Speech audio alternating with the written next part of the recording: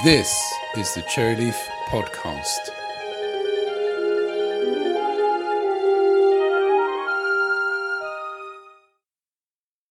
Hello, and welcome again to the Cherryleaf Podcast. During the summer, I was a judge for the UKTC Awards, the United Kingdom Technical Communication Awards. And with the winners due to be announced at the end of September, I thought it might be useful to talk about the competition, the types of things that the judges have to consider, and the bigger question of really how do you judge technical documentation? The UKTC Awards are run by the ISTC, the Institute of Scientific and Technical Communicators. That's the professional association in the United Kingdom for technical authors or technical writers, people within that field. And the awards have been run for a number of years, and there's a gala event that coincides with the annual conference that the ISTC runs, where the winners can come to the gala meal and be presented with their certificates or cups for having been successful in winning the particular awards. This year, with the coronavirus and the lockdown, the ISTC's conference is going to be a virtual event, and I would suspect the winners will be handed their awards virtually. So let me tell you a little bit about the awards. The purpose of the awards is to recognise the value of clear, concise and effective information products. And it can be for both online and printed content. And the purpose is to recognise the importance of having effective documentation and the excellence of teams or individuals that have created products that really deserve to have their efforts recognised. So although the ISTC is essentially a UK professional body, the awards themselves are open to any individual or team around the world. The people that can enter can be employed, self-employed, they can be contractors, they can be volunteers, they can be temporary staff, or permanent. And you don't have to be a member of the ISTC to enter the awards either. If I quote from the page where you can apply or submit an entry for the awards, your entry will be judged and awarded against how well it meets your own brief and industry best practice. A small team of volunteer judges will assess each entry against its brief and industry best practice. If you enter, you will receive positive and constructive feedback from the judges, and you may be awarded a UKTC award. The judges may also decide to recognise an overall winner. I'm not in this podcast episode going to tell you who has entered or who's going to have won, because that wouldn't be fair. It's a case of waiting until the official announcement, and then that will go up onto the ISTC website. So the process for judging was done by the ISTC office, collecting all of the entries and making them accessible to the judges. And so we were given links to that, and in that we could look at the submissions from each applicant that talked about the criteria by which they wanted to be judged. We could look at the content that they provided to assess that, to see if it did meet industry best practice. And then, having assessed the entries individually using the criteria that was provided as a guide, we were asked to record our findings onto a judging form that was provided in the cloud. And then we all met up online for an online meeting to swap ideas and thoughts and our assessments between the other judges of the different entrants and come to a conclusion. And then the head of the judging team fed that result back to the ISTC. So let's talk about this issue of meeting its own briefing judging criteria.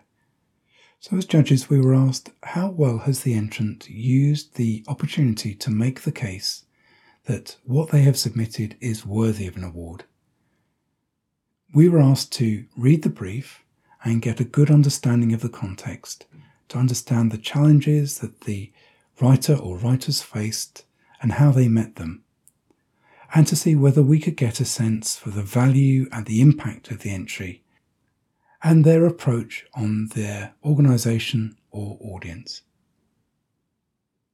The entry or the context didn't have to be exceptional to be worthy of an award, but it did need to demonstrate clear purpose, conscious and deliberate implementation, and an awareness of ensuring that the entry was having an impact.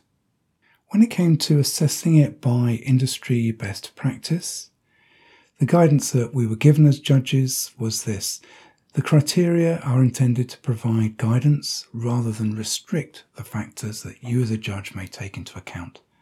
Where an item isn't included in the entry, should it be? Where it is included, is it effective? Entries can be of widely varying lengths and complexities. Brevity and simplicity shouldn't be penalised, but where a longer or more complex entry was equally well executed, the difficulty of achieving the same standard with more challenging content should be recognised. And we were given some specific criteria for judging the content. One was the background. Is the purpose, scope and audience for the entry explained? Is the entry fit for the stated purpose and audience? Navigation. Does the entry have whatever tables of contents, indexes, bookmarks, and search facilities you judge appropriate to its audience, size and medium? Are these navigational aids effective? Is the structure clear and logical? Is information delivered at an appropriate rate and in digestible pieces? Are cross-references or links well chosen and working? On the content, does the content appear to be accurate, appropriate and complete? Does it require previous knowledge, and if so, is that explained? Are suitable mechanisms such as narrative, lists and graphics used for each type of content, such as descriptions, instructions and procedures? Is the required knowledge for the end user stated? Have they used suitable styles of delivery? And on the design, does the design make the structure easy to navigate? Is the design attractive and inviting? Is space used well to separate blocks of information and unite the information within them? Are conventions used consistently? Is any colour used effectively and with reinforcement through other conventions? Are errors, warnings, cautions and notes clearly presented and differentiated? When it came to considering graphics, we were asked to consider: are graphics used effectively to communicate information? Are layout and style used consistently? Are the types of graphics well chosen for their roles? And are graphics well executed? For the text, is the text clear, concise, interesting and readable? Is the vocabulary appropriate with specialist terminology explained? Are acronyms and abbreviations defined on first use? And on the typography, is the text pleasing to look at with appropriate spacing and contrast? Does the layout and typography used suit the subject and medium? Is it easy to read? Is the heading structure clearly represented? On production, are paper covers and bindings, if it is a paper document, well chosen? Can online entries be installed and used easily? And for online topics, can topics or pages be printed easily? And overall, what as a judge is your general impression of the entry, and is feedback invited from the readers? So if you're interested in entering the competition, that's the way in which you would be judged. And I'd certainly recommend, if you've created a document, an online help file or a paper document or a training system, that you are proud of, that you enter it for the competition and get it recognised, the good work that you've done. And we saw quite a variety of different types of documents. So I'd like to talk about some of those in very general terms, about the brief that they set in terms of how they wanted to be judged and the different types of documents that there were. As I said, there were quite a variety of different documents. There was one which was a book aimed at knitters, and it introduced a new approach to knitting.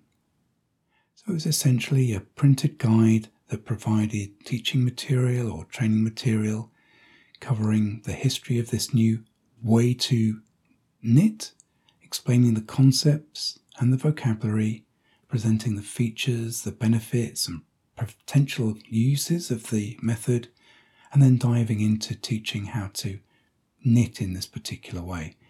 And this one was very interesting, very nice. It had lovely diagrams, very simple, easy to understand diagrams, some photographs and video instructions that were accessible by scanning QR code links. There must have been hundreds of pages in this particular guide. We were sent it as a PDF, and we were asked as judges to consider 2 different sections of about 50 pages each. Now, luckily, on the judging panel, there were a number of people who were knitters. So they were able to judge the content itself and the applicability to the audience. There was another project that came from a very large management consulting company that was an open source project for a computer framework aimed at data engineers and data scientists. And that was written in Markdown with the information stored on GitHub, and then the content was generated to be static HTML pages. And the purpose of that documentation was to help prospective users, developers, data scientists understand whether the platform was suitable for their purposes, and it walked them through the process of installing the software and running basic code samples. And they asked the judges to consider 3 sections: the introduction, the getting started, and the tutorial. So this was very much about teaching and learning material. And this entry had very good navigation within pages and around the document. Another one came from a technical writing company that had been engaged by a software house to improve their knowledge base that they provided for the software.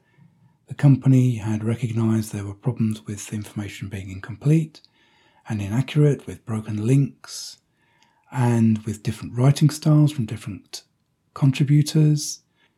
And so what this technical writing company did was it started by interviewing members of the support team and the sales team, assessing the help, mapping the software to identify gaps in the user help, testing the software and comparing it to the help content, identifying the audience using user stories and creating user journey maps, and then by going through and completely redesigning, restructuring and rewriting the content to create a new knowledge base.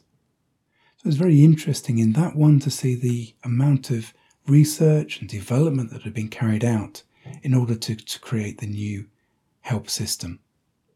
There was a technical brochure for a piece of hardware from the oil and gas sector, and this was to highlight essential safety features, functional components, and how to operate the particular piece of equipment. And that one was very strong visually. And there was another entry from a sole technical author who'd been asked to bring customer-facing instructional text up to date, in line with modern documentation practices. The current documentation was in FrameMaker and Word, and the contractor was tasked with reworking it so it could work as topic-based online content. So that meant addressing 3 different audiences, admin users and ordinary users, for example, and taking very large amounts of content and importing them into a help authoring tool and organising it. That involved cleaning up the source files, rewriting and reorganising the source content, setting up the project for the help authoring tool in the right way, migrating the content in, doing the tidying up that is often required when you've imported content into a help authoring system, adding content sensitivity, adding search, adding linking, and publishing the end result. So for that project, we were judging it within the context of it being existing content that needed to be improved and within the limitations that there can be with just having one person on a particular project. And that one was impressive to see the work that had been done by just one person. And another entry, which was similar but with a larger team, was one for an application where they wanted to take the content that had been originally structured as a paper reference guide and to migrate that to be working as an online or an on-screen user experience. They wanted to create a documentation suite structured specifically for online use, where they could put the user first and refocus the style on easy-to-understand task-based content. And they took an every page is page one approach to presenting the information. Like one of the other projects, they conducted extensive research. In this case, they looked at best practices from other organisations to see what was happening there so they could adopt those particular styles. They also looked at what is happening in the aerospace and defence industries with regard to simplified technical English and seeing if that could be used as a house style. And they also carried out prototyping and card sorting to make sure that the content mapped to the way that users actually understood the application and the tasks they wanted to do, and to focus on the areas that the end users might not be familiar with. They also worked with a design team to make sure that the graphics were very strong and very visually engaging.